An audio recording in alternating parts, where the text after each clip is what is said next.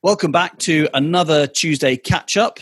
Today is a bit nerve-wracking for me. Imagine talking to one of your kind of low-carb food heroes, Katrin Neuenberger, that's sugarfreelondon.com, in your kitchen. I mean, then you can probably understand the anxiety. Katrin, welcome to UK Low Carb. I'm glad to be here.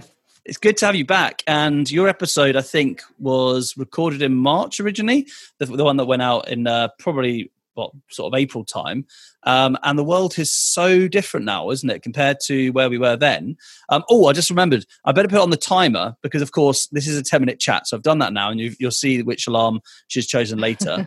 How are you getting on roughly with, lockdown and everything? You've got teenage children as well, aren't you? So how's it all going? Yes. So I've got two kids. They're 14 and 16. So obviously they're not in school at the moment. They are in school, but not in school. So actually my daughter, who's in year 9, she's doing lessons in the kitchen right now. My son, for him, lessons have finished because he was in that year group that didn't do the GCSE. So that was a bit of a downer for him. That must be really hard. I mean, he must have worked so hard for 2 years to then get told. Exactly. Happening. So, I mean, obviously he was not looking forward to the exams, but the exams as, sort of the end to all of this work. And so he wanted to do them. And I think, this whole year group was feeling a bit disappointed and deflated about it, that everything has just ended so weird. And they never got that big party, they didn't get the closure in a way. And also, I know as a teacher myself that some students, and I think I was like this as well, some students kind of get by the 2 years, and some students then really need, I think, from Easter to the exams to really get their head down to get to the point where they're ready to sit the exam. But they get assessed instead on their assessments from 2 years ago, where they might not really have understood like they do at the end. So it's a bit unfair, isn't it? Exactly. And I think, yes, especially for the kids who are kind of short-term planners, like you say, the ones that thought, okay, I'm just going to study really hard for the last 2 months and then, I'll just get through and do it. And I think maybe that's more of a boy thing as well. Well, I didn't want to say that, but certainly that's been my experience. There are a lot of boys who are a bit more, well, I can only speak for myself, but I was a bit of a last minute, chuck it together. Oh my God, the exam's in a week's time. And then I do very well in the exam. But actually, a month before the exam, you'd have said, this guy's not going to do so well. So that is a bit unfair. So, okay, so you're all at home then. How's that been all together? Because some people describe it as being just a very long, extended summer holidays from school, and other people describe it as hell. So, well, on the spectrum, where do you find it? Well, I guess it's been okay because both my husband and I work from home, so we're used to being, in the same office. Obviously, now the kitchen table is where my daughter is. My son, now that he doesn't have to do the school anymore, he's kind of wherever he is, all over the place. But at the moment, I'm talking to you in my living room because, which is also our exercise room. Right. We're just making it work. Great. Okay. And what about the website, the blog that you run? So sugarfreelondon.com is one of the largest, most popular, I'd say, probably recipe low carb websites in the world. Is it getting busier over lockdown? Yes. So I've had lots more views, especially on sweet recipes and baking recipes. People go crazy about bread. I've tried for weeks trying to get hold of yeast, which was almost impossible, and I found some on Etsy in the end. And also baking powder, not easy to get. I don't bake with wheat, but I have friends, obviously tell me, I can't get my, wheat flour anywhere anymore. We haven't got that kind of problem. So almond flour, we're still good to get, right? Could you get eggs? Because I've heard that's been a bit of a difficult thing to get in some places. Eggs was tricky for a while, but I now have my Ocado nailed down, and I sort of booked 2 weeks in advance for like 2 weeks each. So I've got them all, I've got them all set up, and then I just sort of edit like a few days before the booking, so I get exactly what I need. But as you know, supermarkets limit eggs, so we have a family of 4. We eat a lot of eggs. And then you have to make sure that you try to get your 2 packs of 10 or whatever that lets you have. Yeah, that's tricky, isn't it?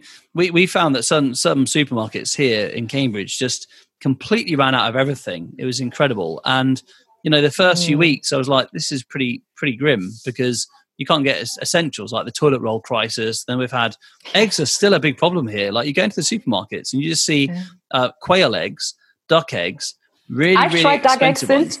Yeah, I've tried them too. They're really nice, aren't they? I must admit. I think they're pretty good. We're basically the more adventurous egg eaters. It seems like most people don't eat those, so we're getting them at least. But they're really expensive. There's a blue chicken egg they've got because nobody else will eat it. So we've tried to reinvent that in our house. They're now called Elsa eggs. Elsa are frozen, and my 4-year-old daughter absolutely loves that. She thinks it's magical. And apart from that, the duck eggs, I think we said were like magic eggs as well. So she thinks it's pretty cool. So we're winning. We really are. Right, I just want to say then, so we talk recipes on these 5-minute catch-ups. And if I may be as bold, I just thought I'd share something with you if you're interested. Of course. And also, it's going to help me. So there's very much a selfish motive here. Now, some people who know me well will know that I'm a Christmas pudding addict. And I absolutely adore the stuff. And the last 2 Christmases, I've not had Christmas pudding. I tried your recipe off your website for the Christmas pudding. Mm-hmm. Of course, that was one of the first things I did. I think I found your website in August and then had a Christmas pudding in August. And I liked it a lot, but I think I've got something which might just make it even more Christmassy. And show me. This is for the video people who can see this. This is my candied orange peel, or candied orange peel, should I say? And I make this. So these are organic oranges, but if you don't use organic, you can always use waxed oranges and then boil them, drain the water, and then sort of clean them again. But I find it's best with organic without the wax on because obviously it's a lot cleaner. I then use sweeteners like erythritol and stevia in the actual kind of water. It's probably a bag of 4 oranges. You probably use about 75 grams of erythritol and a scoop of stevia. You can also use other sweeteners, whatever people want to use. You then kind of cook it down over about 4 or 5 hours on a lowish heat, so you don't want to burn them. And then I've got these kind of tiered cooling racks, which then I set up, and my house smells amazing when I'm making this. And it's all there just drying nicely in the sun, or drying nice and slowly, and it becomes this kind of nice sort of soft peel. Then I chop that up and put it on my chocolate orange brownie. But I thought for the Christmas pudding, I mean the smell, I know this isn't good for a podcast. I want to be in your kitchen right now. It's amazing. It smells incredible. So that's my little recipe. If anyone's interested in that, or if you want to use it in your Christmas pudding, I'm going to use it in mine this year, that's for sure. But anyway, I was going to ask then, Katrin, do you have any recipe that you would like to share with us, or a meal that you've cooked during lockdown? Well, I think we all need a bit of a treat during lockdown. So I think it's got to be pancakes. And in my opinion, pancakes are not just for weekends; they should be for the entire week. I love that. And you can make pancakes, with coconut flour, with almond flour. So I've got like a really super simple almond flour pancake recipe on my website, and it's basically cream cheese, almond flour, and eggs. Lovely. And if you want a bit of sweetener, you put a bit of sweetener in, but you don't have to. You don't need baking powder. You can put it in if you want them big and fluffy or not. And that's literally it. And the great thing is, you can freeze them. So if you sort of put them next to each other, put them in the freezer until they're solid, and then you can just put them in a bag, and then you can have like an entire bag of pancakes. You can have it ready for the whole week, and then if you want a couple of pancakes, just stick them in the toaster. Because great. Look, pancakes are quite small. That's the nice thing about them. So they're handy, they fit in the toaster, and microwave if you want. And then you're done, and then you've got your treat. Love it. Absolutely gorgeous. And I suppose you could have strawberries and double cream. You could have lots of lovely things on that, couldn't you? Yeah, anything from yogurt to bacon, if you or savory. You can make a savory pancake and put some cheese on top, and you can even use it as sandwich bread. Just put anything in the middle that you've got in the fridge. Gorgeous. I kind of find that I don't eat pancakes with savory things. I know that's kind of more common to do elsewhere in the world, but actually that'd be gorgeous, wouldn't it? I'm just thinking with some like beef or lamb in there, a bit of cream cheese, some I mean, you could even spice them, if you wanted. Yes. Amazing. Okay, so I'm going to try that in that case. Is there anything else you want to recommend as well? Because I think it'd be criminal of me to not try and get as much out of you as I can in terms of food ideas, because you're going to save my weekend. So any other food recipe you recommend? I mean, I can recommend any, recipe from my website, but for sort of everyday cooking, I would say, make yourself 3 salads that you have in the fridge, make yourself a coleslaw or something like that, because it stays good for a few days, or some kale, and you make it into a salad, some raw kale, because that also keeps well. Oh, lovely. Roast yourself a chicken, just use some tarragon and, some garlic and just salt and pepper, olive oil.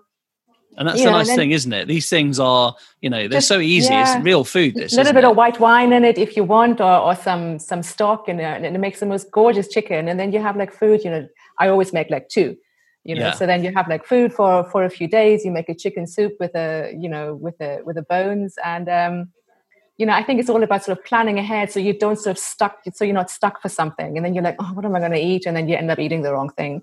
Yeah, I think that's true. I think especially with families, it's really good to cook ahead, isn't it? So, we find that actually, like roast lamb or, like this. Oh, hang on, the alarm's gone. That's the alarm you chose. But I just want to say this, like, like roast shoulder or roast sort of lamb leg, it feeds us for a week. And I kind of find that, by this time of the week, we're now doing this on Monday, and I think we roasted it on Thursday or Wednesday last week. We're now going to chop it down and use it for kind of stews and stuff, and then it goes that much further. Or even sort of, freeze half, put it in the freezer, because everywhere's going to, after 2-3 days, they're going to be like, oh, we don't want to eat that anymore. So put it away for a few days, bring it back out, and they'll be like, oh, wow, yeah, yummy. Yeah, it's new and fresh again. Yeah, lamb stew, really nice. Looking forward to it. Love that. Okay, well, thank you so much for today, Katrin. If you want to go and check out her website, it's just sugarfreelondoner.com. And I think on Twitter and Instagram and everything, you're Sugar-Free Londoner. Is that right? That's correct. Excellent. Go and check out her bits and bobs. And also, if anyone is going to make that Christmas pudding or any other recipe, why don't you share the pictures? Because I think that's always nice to see, isn't it? It must be very weird doing what you do, because it's a bit like this podcast, actually. You're making something that you kind of put out into the world. And sometimes you don't actually know the impact it's having until someone writes to you and tells you, oh, I love this episode on XYZ. And you think, oh, people are listening. In your case, must be similar. You hand out these recipes. There must be hundreds of thousands of people you don't even hear from who are really loving the food. So always send back pictures. I think that's important, isn't it? And let her know how you got on with the recipe. Yeah, it's the best. Like, I get them on Facebook. And there's and also when people then sort of change the recipe and add their own, their own note to it and their own spices, their own bits. And it's so interesting to hear. It's great. It's doing something creative, I think, is one of the most rewarding things you can ever do, isn't it? That's why I feel too about baking. Okay, Katrin, you have a lovely time. And I don't know what's happening with lockdown now. Hopefully things are easing a little bit and it's all safe still. And I'm sure we'll meet in person one day. And hopefully you can come back on the podcast with a new candied orange Christmas pudding recipe. Yeah, next time we'll be eating Christmas pudding together. I love that. I'll take that offer. Definitely. All right. Take care then. Take care. All right. Bye. Bye.